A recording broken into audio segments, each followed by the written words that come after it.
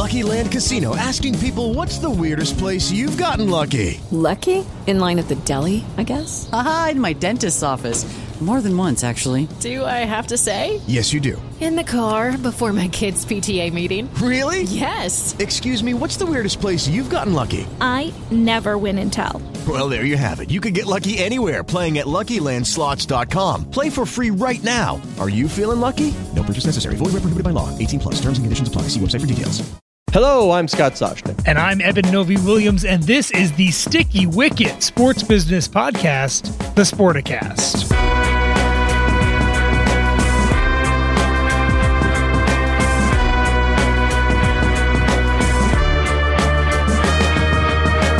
Well done. I can't remember the last time you and I discussed cricket. I'm not sure we ever have. we may never have. I don't know. But, you know, outside of Flushing Meadow Park, have you ever seen the cricket games on the weekends in Flushing Meadow? I have. I come into them sometimes when I'm on my way to the U.S. Open, and I run into them. And the park I play hockey in, actually, Scott, in ball hockey in Astoria, right next door, there's always people playing cricket on the blacktop as well. So I have seen the growth of the game in New York in the past few years. See, I know, again, this is tangential. I make the jump. I know that Astoria is not Corona. I know it's two different places, but still, you said Astoria. I used to work there when I was interning at the at WFAN at the Kaufman Astoria Studios. But still, I jumped to good food. By the way, I love all the Greek restaurants. Food, yeah. But have you ever been to Mama's of Corona? And I do not get paid. I have no T-shirts. You've never eaten at Mama's of Corona? No free ads, Scott. No free ads. No. They do not sponsor the pod or anything. But if you get the shot, you have to go to Mama's of Corona. Unbelievable sandwiches. Good to know. I went with our friend Danielle Perillo, formerly Danielle Sessa, used to work for the New York Mets. And she took me to, just great sandwich. Anyway, cricket, we were following it, and our friend Anthony Krupe also following along because the broadcast rights, both streaming and over-the-air TV, were up for grabs. And how do you like this, Eben? Almost $6 billion just for the over-the-air and streaming rights in India, right? Just in. There's more to come. So the highlights, because I'll just give highlights and then, the takeaway, and you let me know where you want to go with this. Viacom 18 got the streaming rights for $2.6 billion, right? That's Paramount Global and Reliance. Disney, which used to, or at least a company part owned by Disney, Star India, they used to have the streaming rights, got the TV rights for $3 billion. Now, everybody knows that Disney is trying to build its streaming platforms, ESPN Plus, etc. The interesting part here, from what I'm told from friends at different networks and who have been following this, is that Mukesh Ambani, of course, now he's at Reliance. It's also a Paramount Reliance owned company at Viacom 18. Mukesh Ambani has for years used giving away almost the cell phone service to customers to really get critical mass and to get a majority of the 1.4 billion people in India, waiting for the day when he could monetize it because he's got all the folks utilizing his service. Genius. Way to go, Mukesh Ambani. The U.S. sports betting model, right? Yeah. Just get the customers, right? So any way you need to get them. Yeah. But, what's my takeaway? If you would have asked me who was going to win a streaming battle, and the Wall Street Journal, by the way, did a great story, because you would think if it's just about getting the people on your platform, that it would be front and center of top import to Disney to get everybody over to ESPN Plus, use this as a driver of subscriptions. But you had to do the math and the calculus of what a cricket customer was worth to Disney and ESPN. I thought it was a fascinating story, and it sort of explains why they don't have it anymore. Yeah, and this is for the India Premier League, essentially what the NFL is to American football, the sport. That's what the IPL is to cricket, the sport. So the biggest league going out there. I think the thing that jumps out to me, Scott, first and foremost, is how much money we're talking about here. These deals are going to end up being on a per game basis more expensive than what the Premier League, the English Premier League, the Soccer League gets, way more expensive than what Major League Baseball gets. It's essentially going to be right behind the NFL in terms of how valuable its rights are. We should mention in here, Amazon pulled out of this thing late last week. If something is too expensive for Amazon, you're talking about a level of you're in a financial level that is rarefied air. Yeah, I think it is one of the things that's shocking to me, and I've been reading about it for a few weeks, so I knew it was going to be this high eventually. But we're talking about shocking amounts of money here for broadcast and TV rights. Yeah, I mean, like you said, you just put up there when you say it's something the NFL of something else, that we're talking a lot of money. And again, 1.4 billion people. And I think in the US, people tend to think of things as, I was watching, you ever watch Jerry Seinfeld's Comedian in Cars Getting Coffee? Yes. Okay, so he was with Trevor Noah, and he said something about, football. And then he said, and your football. And he asked if he was insulted by that. And Trevor Noah was like, no, it's like, you went about it all wrong. He's like, you guys make a big deal out of 100 million people watching your Super Bowl, right? He's like, meanwhile, if I forgot which teams he said, but if it was, two global elite soccer teams, boy, if they play on a random Saturday, it's 400 million people watching around the world. He's like, yeah, our football is number one. So I don't think people really understand the number of eyeballs that cricket can aggregate, not only in India, because still to come, by the way, is bidding on, by the time this airs, maybe the bidding will be over.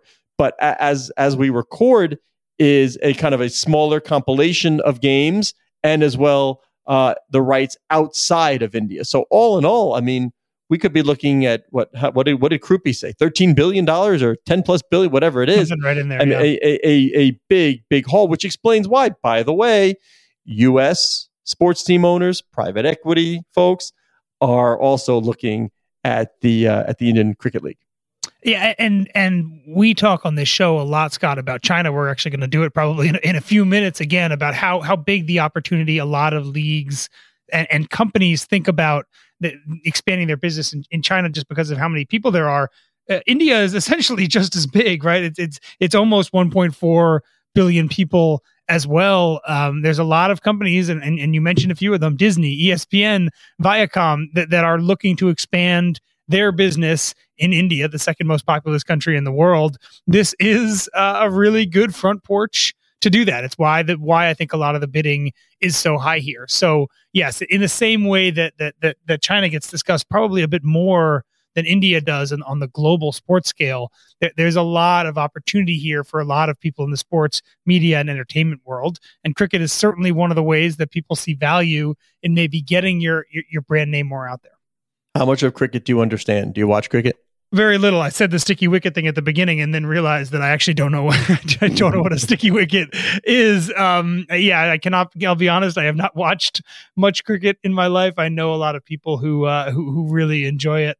It's a sport that, to widen beyond the IPL, Scott, we're going to hear a lot about it in the next couple months as the push to be included in the LA 28 games continues. Cricket feels, I think, very confident, and rightfully so, that it will be included, if not in 2028, in 2032, when the summer games are in Brisbane. But there's a big push right now, largely because of all these things we're talking about. The massive overseas audience, particularly in India, a place that the IOC obviously would like to do more commercial, have more commercial activity and a bigger presence in. There's going to be a big push to try to see if they can get cricket into the Olympics in 2028. One of the things that bugs me, Novi Williams, is when people say history repeats itself. You hear it a lot, like history repeats itself, and you'll understand the segue here. But history, and I don't remember if a professor told me this, but if you really think about it 2 minutes, like history doesn't repeat itself. Like it's not left of its own volition. It's not like history will repeat. What repeats itself are patterns of human behavior. Okay. So when you bring sort of the global perspective now, look at what's going on in U.S. sports right now. Let's say baseball. Short attention spans for younger viewers. We're trying to figure out pitch clocks. How do we shorten? Boy, it seems like cricket got there earlier than everybody else. Like, no, we're not going to wait days for game. We're just going to adapt the game. There's a wholly different game that just takes a short time. You're talking about T20 there. Yeah. Yeah. You have to make this game appeal to a mass audience. Yeah, and it's a great point because that shorter version is the one we're talking about with the Olympics as well. Here, it's not unlike we saw rugby sevens in the Olympics instead of the traditional bigger side rugby. When lacrosse, which is also pushing to be in the Olympics, the thing that they're pushing is not the full lacrosse that a lot of people are used to. It's a much smaller sided version. There's no question. Everybody who is looking at those smaller sided versions of sports is looking at what cricket has done as the model. They took a sport that was, and boring is not the right word, but probably way too long, slower paced, way too long to have any kind of I think condensed commercial interest in the way that we think about sports and media right now, and turned into a much shorter kind of rock star version of what the game was. It's a great point because yes, everybody points at it as when it goes right, this is what it looks like. Yeah. One of the worst things you can do to a journalist is to, hey, I want to tell you something, but you can't write it. Right. You know that, right? That's like one of the worst things you can do. Yeah. And I will tell you, I was privy to a conversation with some of the ideas being bandied about for Major League Baseball. That things that just sort of, the sort of really, really big changes that would, and I'm not saying this is at baseball's level, just ideas that have been formulated that could drastically alter Major League Baseball. Should baseball say, all right, I want to hear that and move forward? And I heard two of them, and I loved them both. And I think my focus group of one would love it, and okay. I think his pals would love it. Have I told you these, by the way? I'm not sure if you have. I'm riveted. Yeah, I don't think so. So well, if you bump into me in the street and want to say, hey, give me one of those two, I can't do it. But I will tell you that very, very interesting ideas are being discussed. So you can't tell us what they are? No, of course not. No, of course not. So the thing that you hate when it happens to you is exactly what you just did to the listeners. Well, but I started with you can't report. If I can't write it, I can't say it. Right. I thought maybe the statute of limitations on your silence had expired. I'm sorry. This is a pet peeve. Did you say statue? Statute. Yes, I want to make yes. Statute. All right. Let's move on to a Mike McCann special. Ron Rivera finds Jack Del Rio. Is he the defensive coordinator or offensive coordinator? He's the defensive coordinator of the Washington Commanders.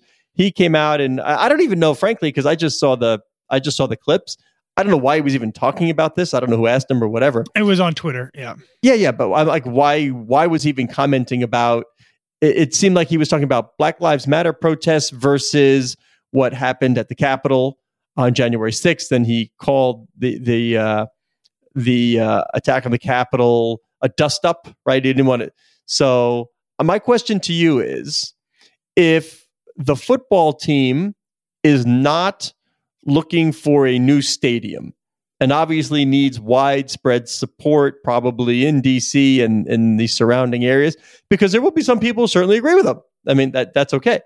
The question I have for you, if they're not looking for a new stadium, is he fine? Is this a story? Yeah, it's a great question because I think a lot of people saw the bare headlines of this. Jack Del Rio says X. The Washington Commanders fined him $100,000. The coach fined him, which is interesting, right? It came from the coach. Yeah. And I think we're a little surprised by it. Mike McCann, who would know better than probably anybody else, believes it might be the first time that a team has fined a coach for speech in this kind of way. We can be kind to Jack and say that it's an uninformed opinion, but we've heard a ton of really bad, worse, uninformed opinions from football players and coaches in the past as well that has not resulted in a $100,000 fine. I think your question is exactly right, Scott, because I believe one day after this happened, the Virginia General Assembly postponed its voting on a potential new stadium referendum for the Washington Commanders. It's very clear, I think, that in some ways what he said hurt the bottom line of the team.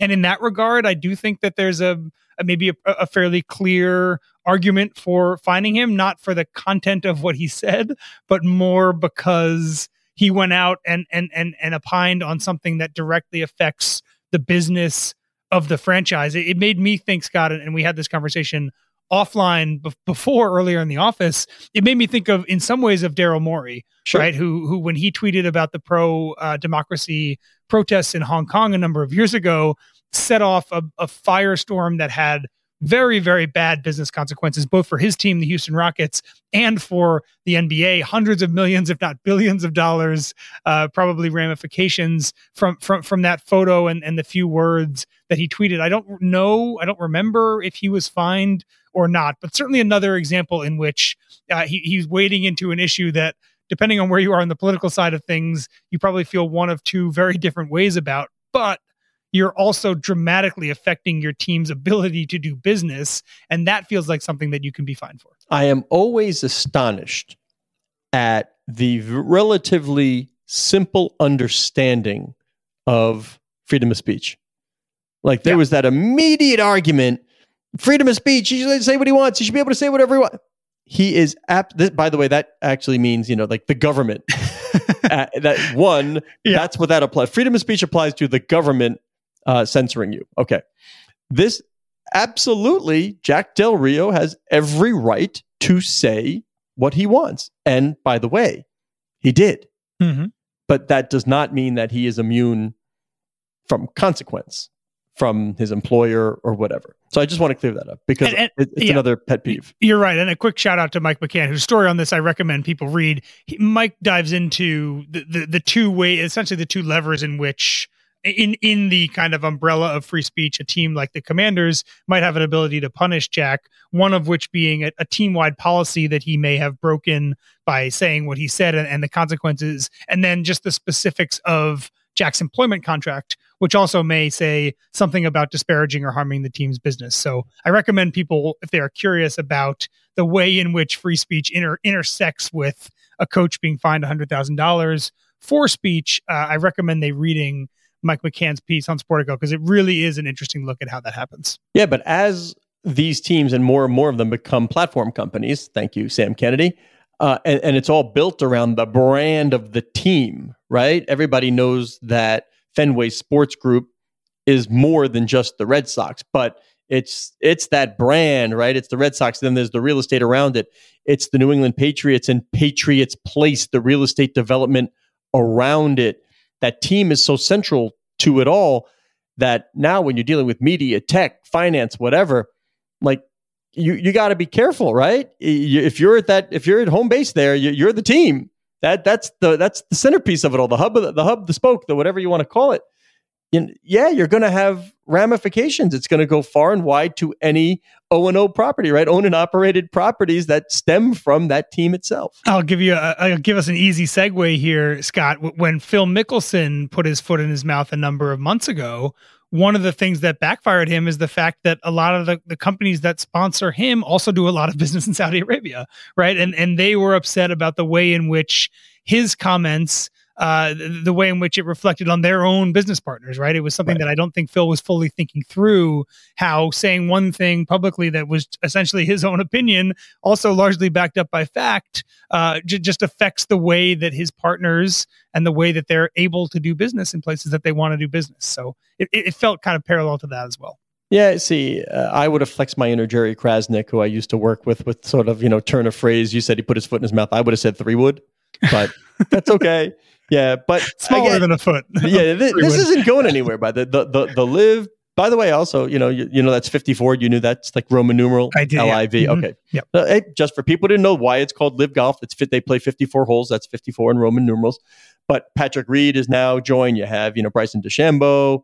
So more and more players, and you're starting to see like they were on the defensive in some of the press conferences, right?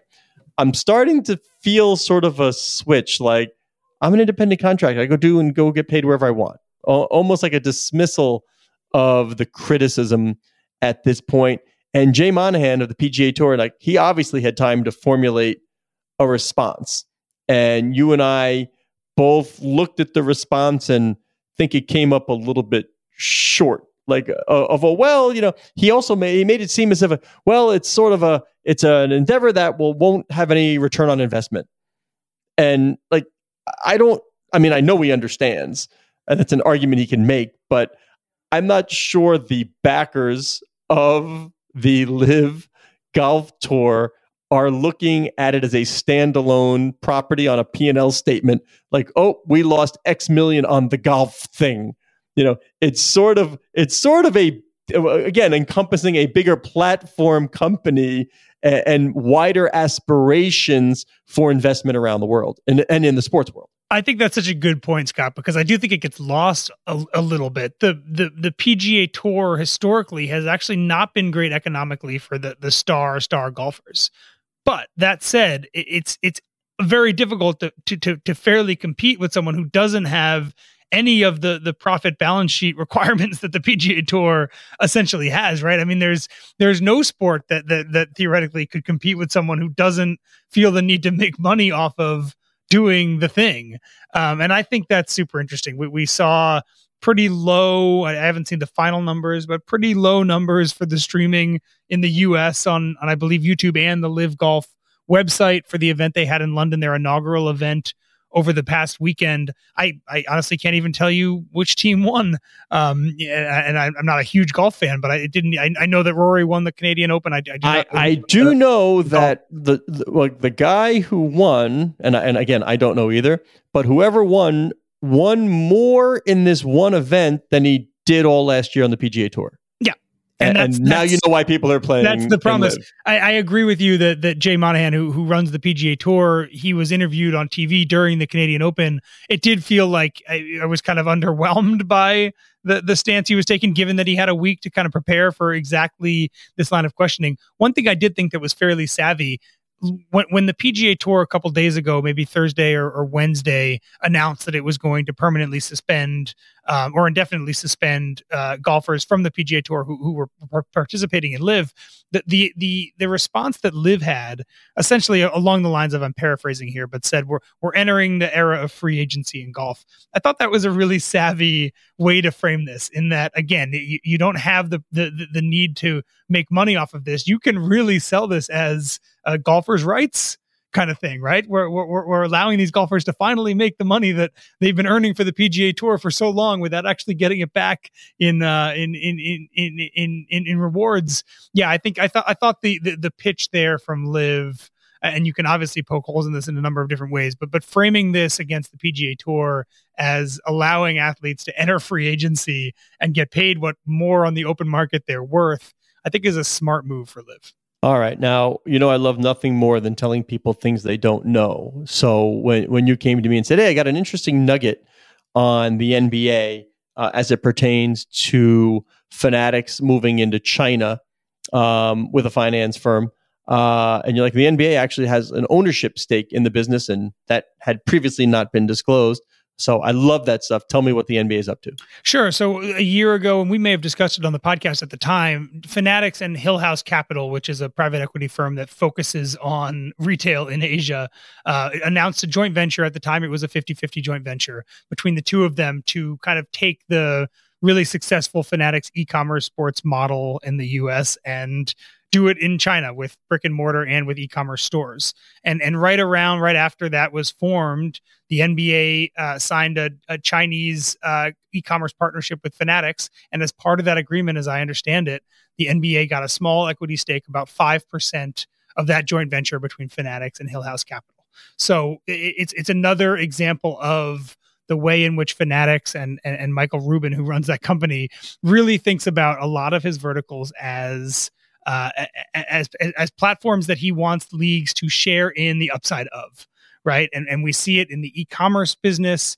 The NFL is an investor, MLB is an investor, NHL, MLS. Ironically, the NBA is not, but the NBA is an investor in the Fanatics trading card group as part of their licensing deal. And they're also, as you just said, an investor in the Fanatics China, the joint venture with Hill House. So one, we're getting a sense of the NBA's continued business development in China. We mentioned Daryl Morey there, obviously a major hiccup along the road there in the past couple years, but no U.S. sports league has been as successful as the NBA has in cultivating a multi-billion-dollar business opportunity in China. This will only continue that.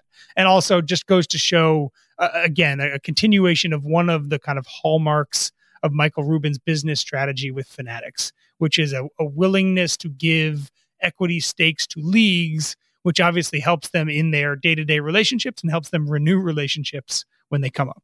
The best partner has skin in the game. And 100%. Michael certainly knows that. All right, now I don't know how we're going to do this time reference wise, right? Because this is going to air, right? The podcast airs on Tuesday. We are speaking Monday, but we already talked about the cricket that maybe. So let's just say as we record on Monday, you know what I'm doing tonight? I do know what you're doing. I'm going to have some fun. Headed out to the Tribeca Film Festival, and we can tease upcoming guests on Wednesday. For Thursday's show is Clara Wu Tsai, Joe Tsai's wife, part owner of the Brooklyn Nets and BSE Global.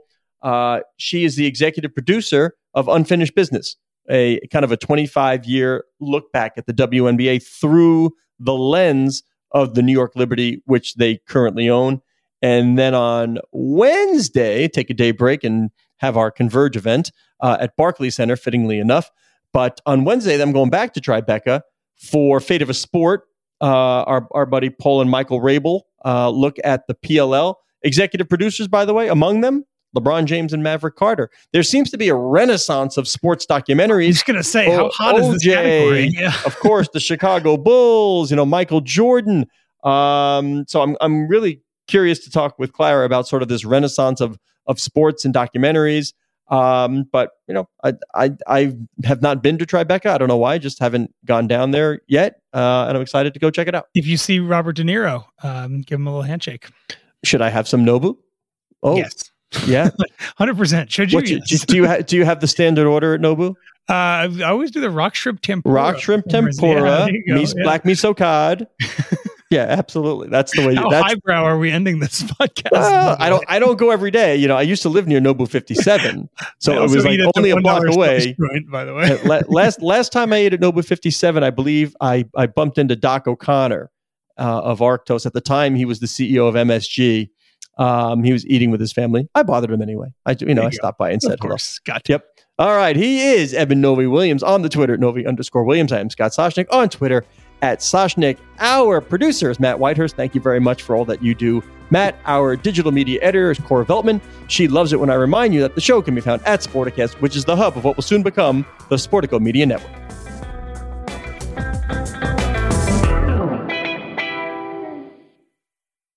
With the Lucky Land Slots, you can get lucky just about anywhere.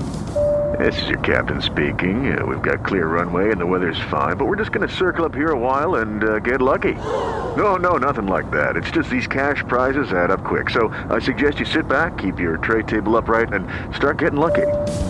Play for free at LuckyLandSlots.com. Are you feeling lucky? No purchase necessary. Void where prohibited by law. 18+ terms and conditions apply. See website for details.